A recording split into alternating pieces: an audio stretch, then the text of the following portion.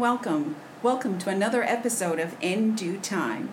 I am your host, Dan Erica, along with my amazing husband, Joe. Hello, everybody. And we are so delighted to be here.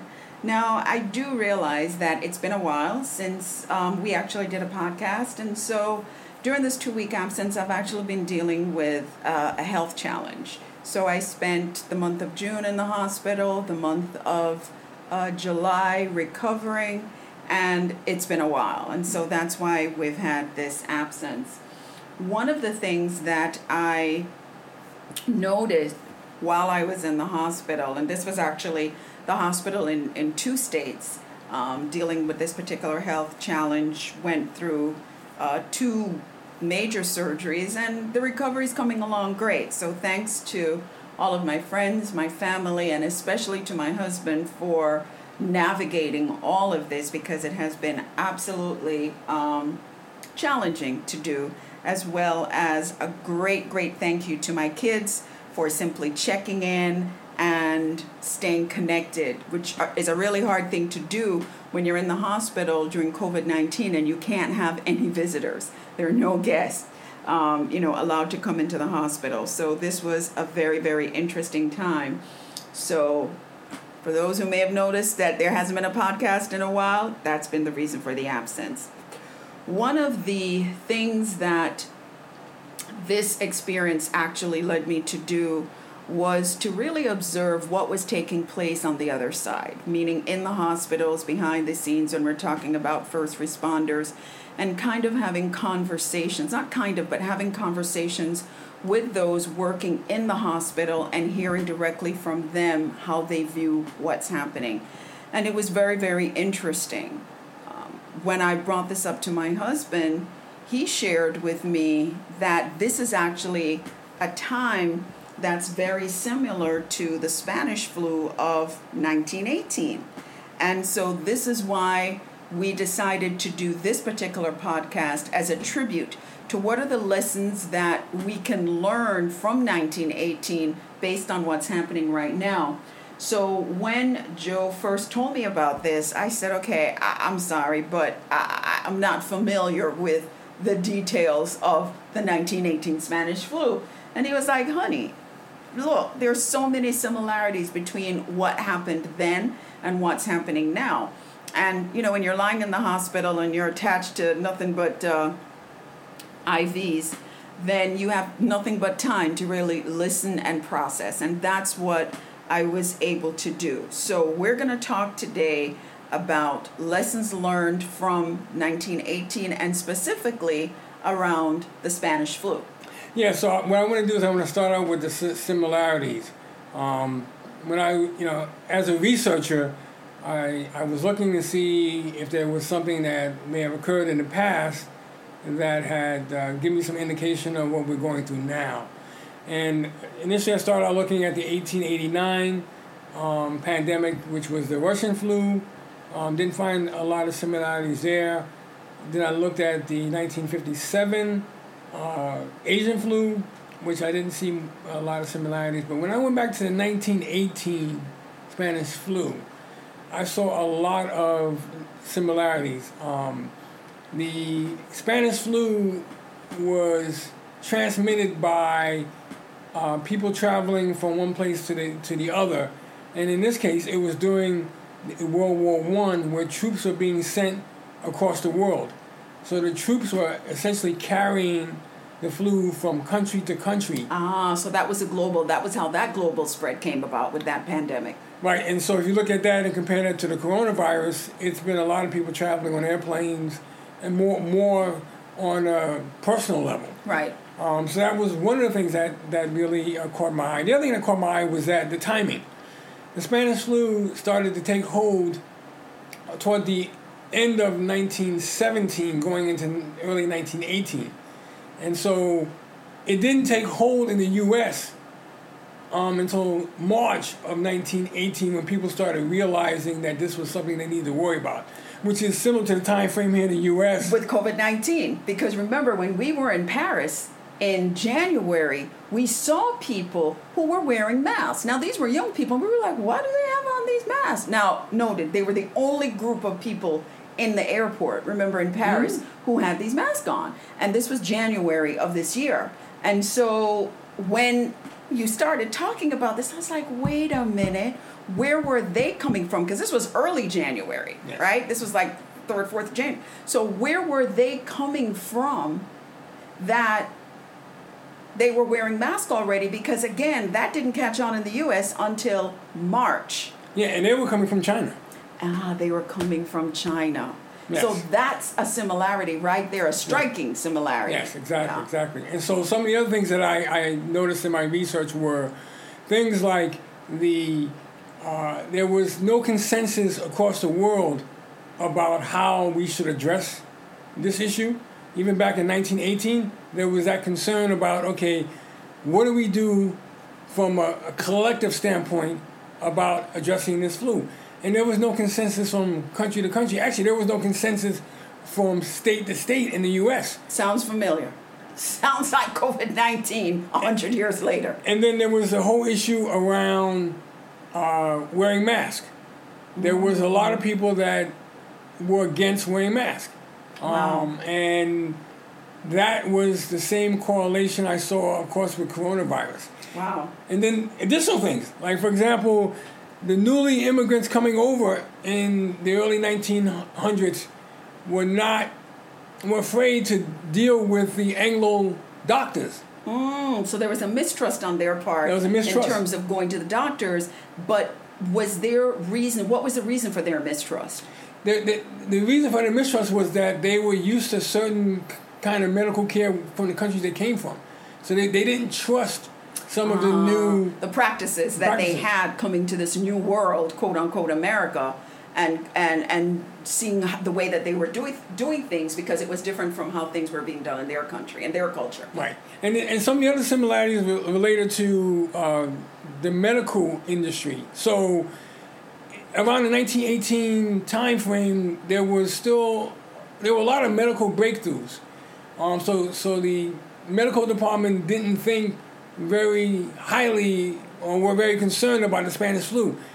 Kind of similar in the beginning here, where, we're at a time where there's a lot of medical breakthroughs, and then there was some in the medical industry that didn't really give this the due diligence it needed to occur. Very early on, they were kind of like, oh, don't worry about it. It's kind of like a very bad flu. It's kind of like a very strong flu. They weren't recognizing it to be this thing that could be disruptive, where 5 months later, we have hit over 100,000 people? That's right. Deaths. Mm-hmm. And so it's this kind of almost nonchalant, oh, yeah, we would have known if it was this big deal, that really had them going, well, damn. Yeah. It is something to worry about. So it was that same kind of, what's funny about this is that in 100 years, our attitude hasn't changed. No, it hasn't. As human beings. No, it hasn't. And some of the other striking, interesting things, again, I love research. So there also were issues with race riots in 1918. Bet y'all didn't know that. In a lot of the cities, which is what we're experiencing now. What was the reason for those racial tensions and the riots that were occurring at that time in 1918? Well, because what you had here is you had blacks already here. Mm-hmm. The immigrants came in, and the immigrants were starting to take away the jobs from the blacks that were here in the U.S. already. Okay. So that was increased racial tensions among these groups. Okay. Right. But the interesting to note is that for the other, let's say those in the majority who were here, this was just fighting among minorities. Yes. Because it's the immigrants coming in, they're minorities. Mm-hmm. The blacks are already here, we're minorities. Right. And so it's this tension between these minorities that's taking place that's causing this racial tension that occurred in 1918. Interesting. And some additional things. So the 1918 flu came at a time where we were looking at a catastrophic situation with World War I. And so, as a result of that flu coming around, it actually ended up taking away some of the distraction of World War I, because you now needed to address this flu that was killing the population.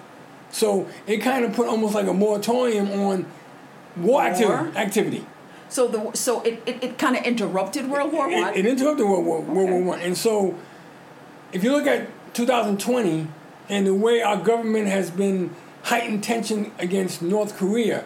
You can think of it from the standpoint of that we may have been headed toward a nuclear war based on all the things. So this is now interrupting a nuclear war, right? As the Spanish flu did in 1918, and interrupting World War I. Right. Yeah. So that those are the kind of correlations that I found, and one of the things that time will tell in terms of history related to the coronavirus is that the catalyst in the World War I situation was the country Germany.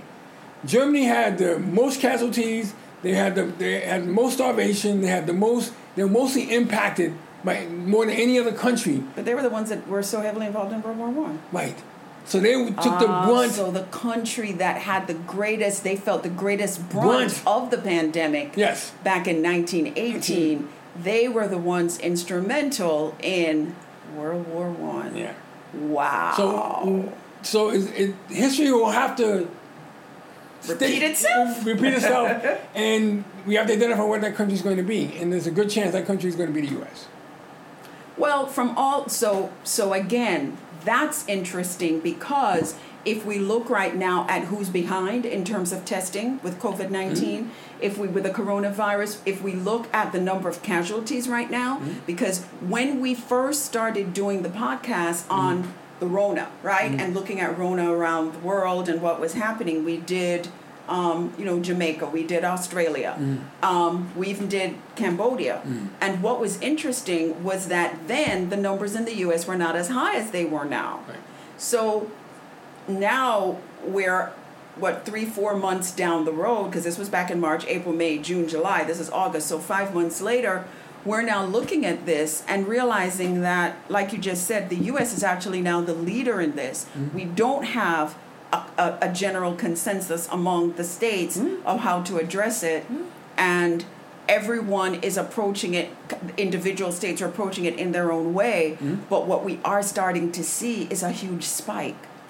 Yes, and so, again, another correlation piece here with Spanish flu. What ended up happening was in the June and July months in the Spanish flu of 1918, there was a decline in cases. Okay. So it looks like the occurrence... June and July, so kind of what we just experienced right. For the summer months. Right, and so in August, toward the end, late August for the Spanish flu in 1918, you started to see things rise up again in terms of occurrences. Wow. So now we're in a period now where we've had a lull in terms of, especially like in New York, we're in New York here, where there has been not a lot of cases. Right, so what they're calling like a leveling off, which is what has led to businesses reopening, where they say, hey, restaurants can open, nail salons can open, bars and all this other thing can open. But we're also looking at situations in Florida, Texas, California, Arizona, where the numbers have skyrocketed. And they're saying, okay, wait a minute, stop. And even in Georgia, they're saying, oh, wait a minute, stop. We're seeing a spike. So where they expected it to be, what was that U? We're seeing that it's more looking like the W from 1918, where, yes, it started out high, then it dropped. That was what we experienced in June and July. But now we're going to see an uptick. Yes. And so, again, correlating the information that I found on 1918, San Francisco went to a period where San Francisco was a city back then that it was like New York, where they had, low occurrence of stuff. They decided to take their mask off. Sounds familiar. 100 years later, they're doing the same thing. Okay. A few weeks later, they had one of the hugest spikes ever. Wow, go Cali, doing it again. So again, it's if you don't look back, you don't know what you can utilize that information so that you don't make the same mistakes. Right. They haven't learned from the lessons. No, they haven't not. learned from the lessons. And what's the sad part about this is that, unfortunately, the Spanish flu did take place. That was a pandemic. So if anybody goes back and they look at pictures, they will see that people had on the same mask that we're wearing now, or very similar masks. What is sad about it is that we're ignoring the patterns of what happened then, when clearly they said, look, June and July, the numbers went down. Hey, June and July, the numbers went down. Coming to the end of August, going into September, October, it's going to rise. We need to look at that and be prepared. What's the point of having history when we're not paying attention to it? How can you really navigate where you're going if you're not looking at where you're coming from? Yeah, and in 1918, they had the same issues with, they opened the schools back up. They had to close them back because of the occurrences of the Spanish flu. You had a situation where nurses, doctors, anybody, related... The frontline workers had the same issue. A lot of what they were doing were more TLC stuff that was helping people stay alive. But then, if you look at it going into September, from September of 1918 to June of 1919, over 500,000 Americans died. Americans. Of the Spanish flu. Americans. Just Americans. Just Americans. Because of the huge spike. Let's repeat that stat one more time. From September of 1918 to June of 1919, over 500,000 Americans died because of that next wave of Spanish flu. That pandemic. So people, listen.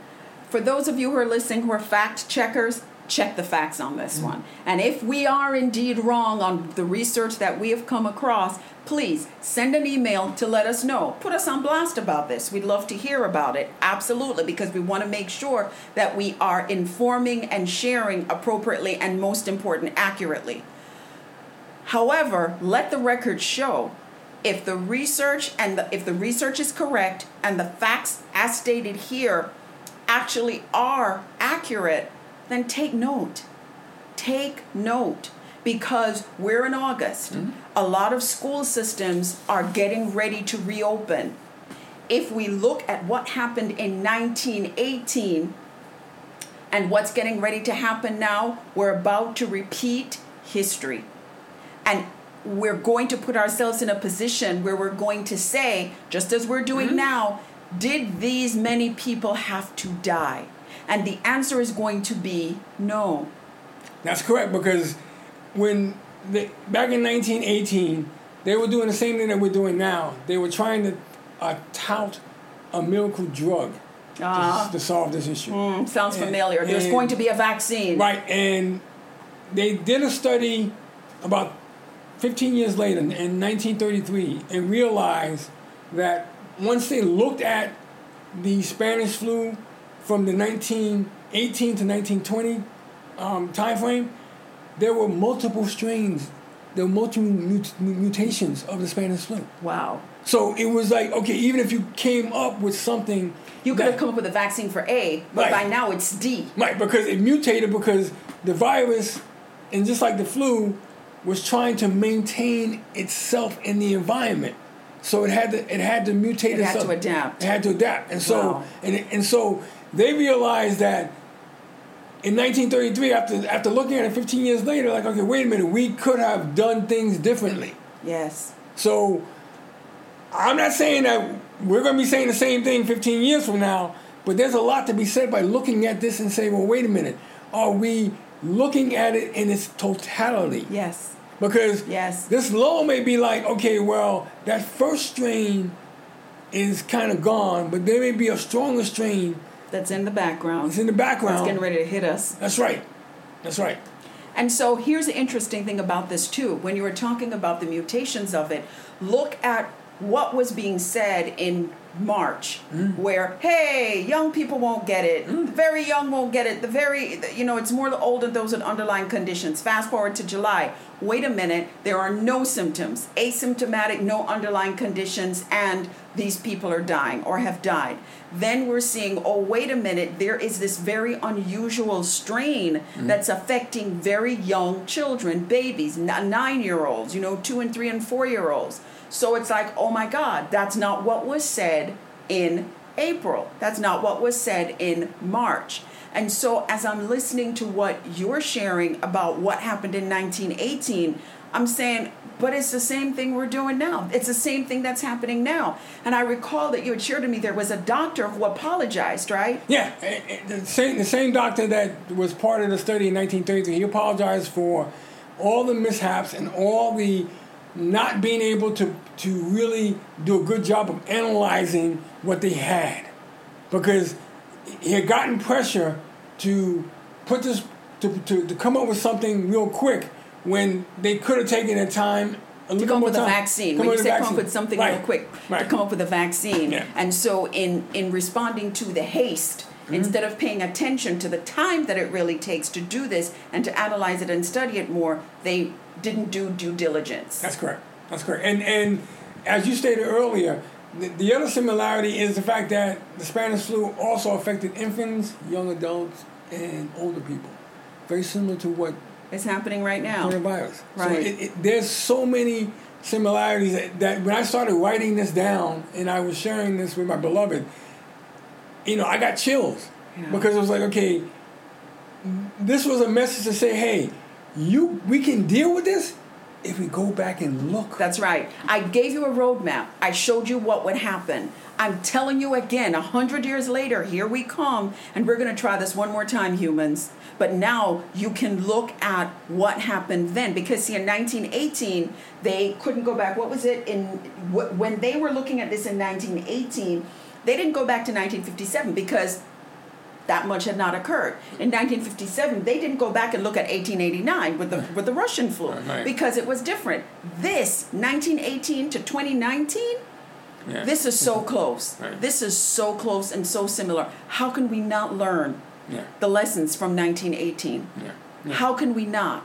Yeah. And a lot of similarities based on estimating how many people died and how many people died of that flu. The Spanish flu and even coronavirus, because there was statistics on the flu and pneumonia back in 1918. We're hearing the same thing now, where they're saying, that person died from pneumonia. They didn't die from COVID-19. Yeah. So the numbers, the doctors in 1933, when they looked at this, they said the numbers they had for the Spanish flu could have easily been underestimated because they estimated 50 million people died globally. So that number is probably an underrepresented number. Yeah. And so, kind of like what we're doing now. Exactly. And so we have the same situation here. And what I found fascinating about the 1918 flu was that, okay, we go from 1918 to 1919, as I stated earlier, between September 1918 to June of 1919, we had all these American dies, and we had a lot of other people around the world dying. So then you had a lull again in the summer of 1919. And then you had another spike again that went from the end of 1919 to the beginning of 1920. But not that many people died, because at that point in time, people's bodies have become immune to the different strains. But that took almost a 2-year period for that to happen. Which brings us to the other lesson that we need to learn from the Spanish flu of 1918. This is not going to be over in a couple of weeks or a couple of months. This is going to be around for quite some time. Right? I'm not a scientist. This is not a scientific fact, people. This is merely an opinion on my part based on, let's look at what happened in 1918. Let's listen to what the scientists are telling us. Let's look at the fact that we do not have a vaccine, that there are new strains or symptoms that are coming up, that they're saying it's due to COVID-19. And let's look at the fact that we actually do not know. We don't have our arms around this. And in the meantime, unfortunately, people are dying. That's a fact. That is not an illusion. And in the U.S., we are in that age of, at that time of just getting ready to enter just a very serious time of desperation, because we've got elections coming up. We've got political forces at play. We've got people who aren't working. Then we've got school systems that really shouldn't be opening. Then we've got kids who are going to be sick. We've got teachers who are going to be sick. We're talking about frontline workers who aren't getting tested. That's one of the things that I saw when I was in both of the hospitals here in New York and in the other state that I was in, is that you have your frontline workers going in every single day. They're going home to their family, but when they come back in, they're not being tested to see if they're COVID-19 positive or negative. And we're just trusting that, okay, if you feel sick, then assume that it's COVID if you have any of these symptoms. But what about being asymptomatic, right? So again, it was heartbreaking and very revealing for me to be sitting in the hospital, lying in the hospital bed in ICU. And I was asking them, because I had to do 3 COVID tests while I was in there. So they're diligently testing the patients, but the employees, the workers. I asked the person who came in to clean the floors. I asked the nurses. The nurses are working 12-hour shifts. I asked them, do you all get tested? And they were like, no. I asked the person who brought in the food, are you getting tested? They're like, no. Again, but what are they going to do? They have to report to work. They're essential workers. So they can't not come in. So these are, I think, some of the fine print that we're not paying attention to. And for the teachers who are going, it's not safe, it's not safe, it's not safe, you have not lost your minds. You're absolutely right. It is not safe for us to go back into these environments because there's so much that we don't know. Again, let's look at the lessons from 1918. It happened then. Exactly. And I mean, you mentioned a point also that there was an election during the Spanish flu. See? And so again, this goes to the similarities, but to your point, there was the same despair and the fear among the people because they had underestimated how powerful this was. Yes. There was so much many losses. I mean, if you look at the Russian flu, there was about 360,000 people worldwide that died. You look at the Asian flu, there's about 1.1 million people that died. So between 1889, it was in the hundreds, right in the thousands, and then 1957 it had to the million. Yeah, 1.1. But in 1918 it was 50 million people, and we don't know. We have a big question mark as to how accurate that number is. So it could actually be way more. Right, and then we have a big question mark on how many people are going to die because of this? Yeah. Coronavirus. Yeah. Yeah. Lessons from 1918. That's what our podcast today is about. The Spanish flu from 1918 is very similar to what is occurring now with COVID-19 in 2019. This flu in 2020. This flu started in December in Asia in 2019. The Spanish flu started in Asia in December in 1918. There are similarities. 1917, sorry. Yeah. There are similarities that should not be ignored because they're historical facts. Yeah. And so for those of us who are historians, researchers, again, we have the time, we're looking at this, where are we going for the answers in terms of what do we do? Now, here's the interesting piece. After, right? Yeah, so after 1920, after the Spanish flu had kind of subsided. Right, so this was from 1918 to 1920. So we're talking 2 years. Right, and, okay, so the 1920s, which is known as the Roaring 20s. The Roaring 20s, excuse me, where it was the most economic prosperity period, along with some of the most artistic, cultural things happening. Yes. So what you see there, and when you look at it from that standpoint, is that there is a sense of renewal and a rewriting of the story. Yes. People rewriting their lives. Right. So it's a reset. It's a reset. So you have things that came out in the Roaring 20s, like the Harlem Renaissance. Yay. Right. You had the first punch card computer by IBM. Whoa. That was in the 20s? That was in the 20s. Wow. You had the tri-motor airplane, which is what airplanes are based on now. Wow. You had the traffic light.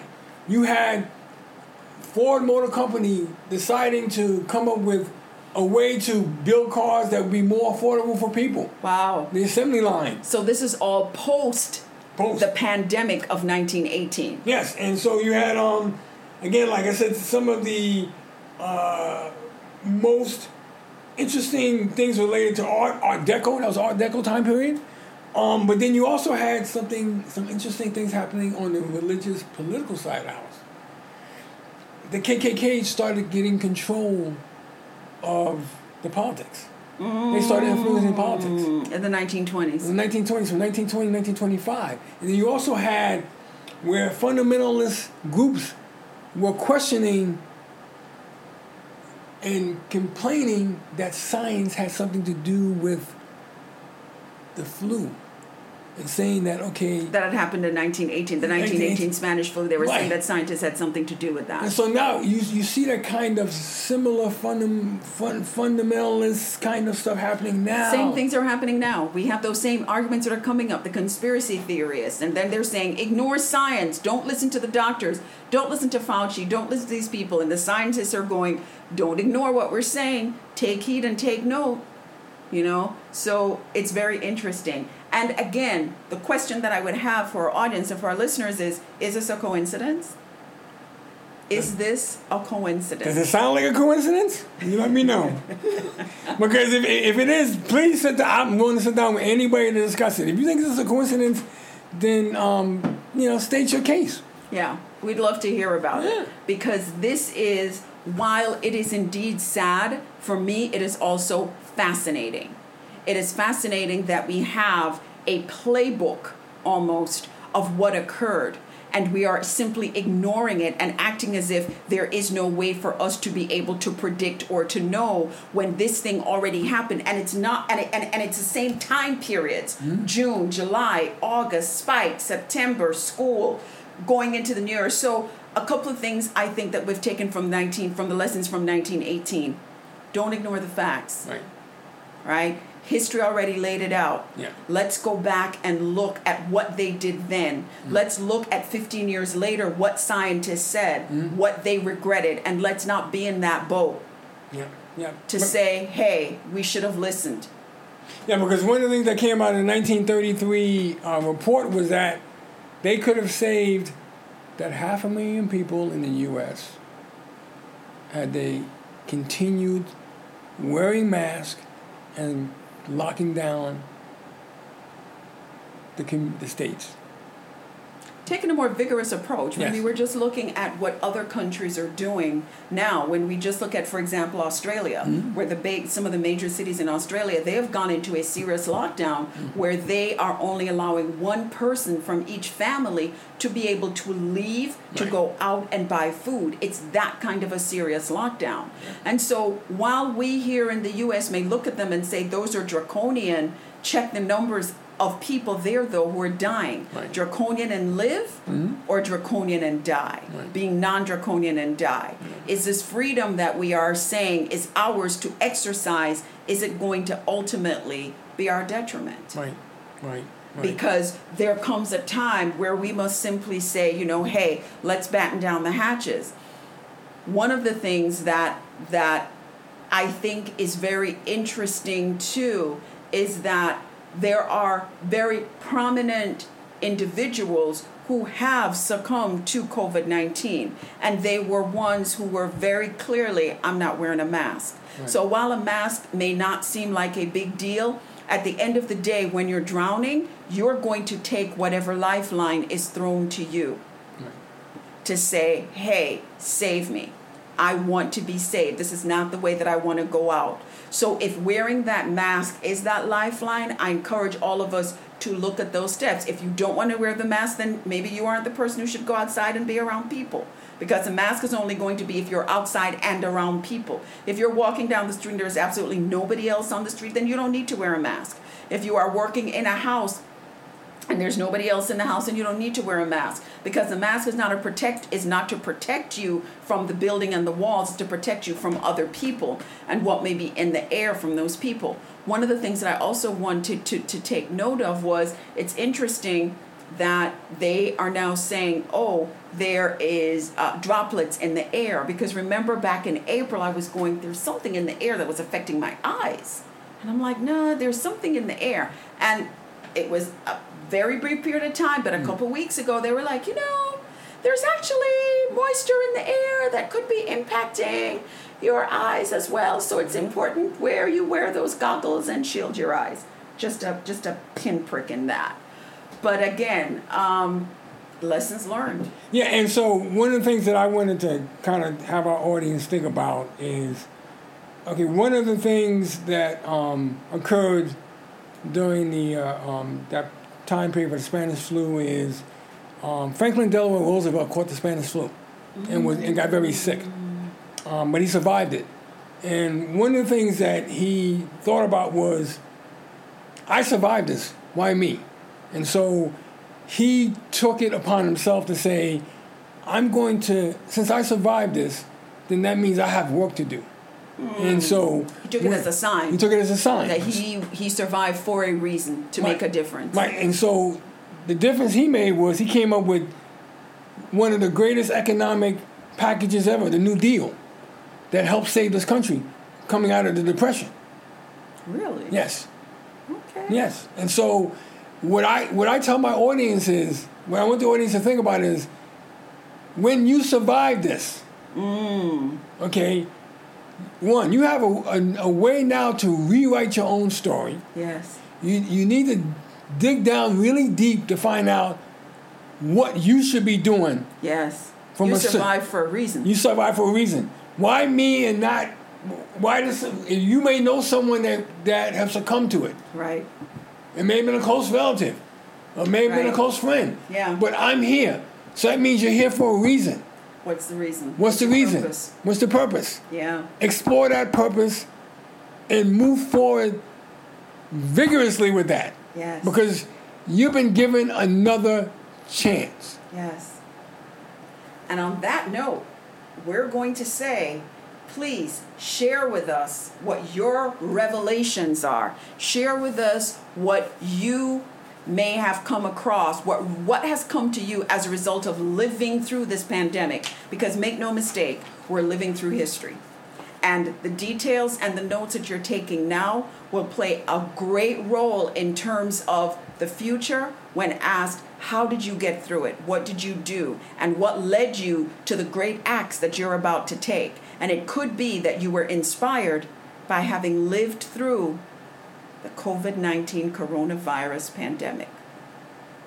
Lessons learned from 1918. It has been an absolute pleasure sharing this time with you. It's been a history lesson, for sure. So my love, I thank you, because I did not know this. But I want to thank you because this was wonderful. No, I mean, again, I when I came across this, I said, this is something we need to share. Yeah, definitely. Yeah. Definitely. So again, to our listeners, please send us an email. Let us know what you think about this particular topic. Let us know your insights and your revelations. Our email is info@dianeerica.com. Again, info@dianeerica.com. When sharing, please tell us how you have felt about what you're going through with this pandemic. And also, you may already have come to the realization that there are some changes that you need to make, and there are some things that you need to pursue, as my beloved said, vigorously. So please share with us your vigorous pursuits. Until we speak again, and we certainly will, take care. Take care.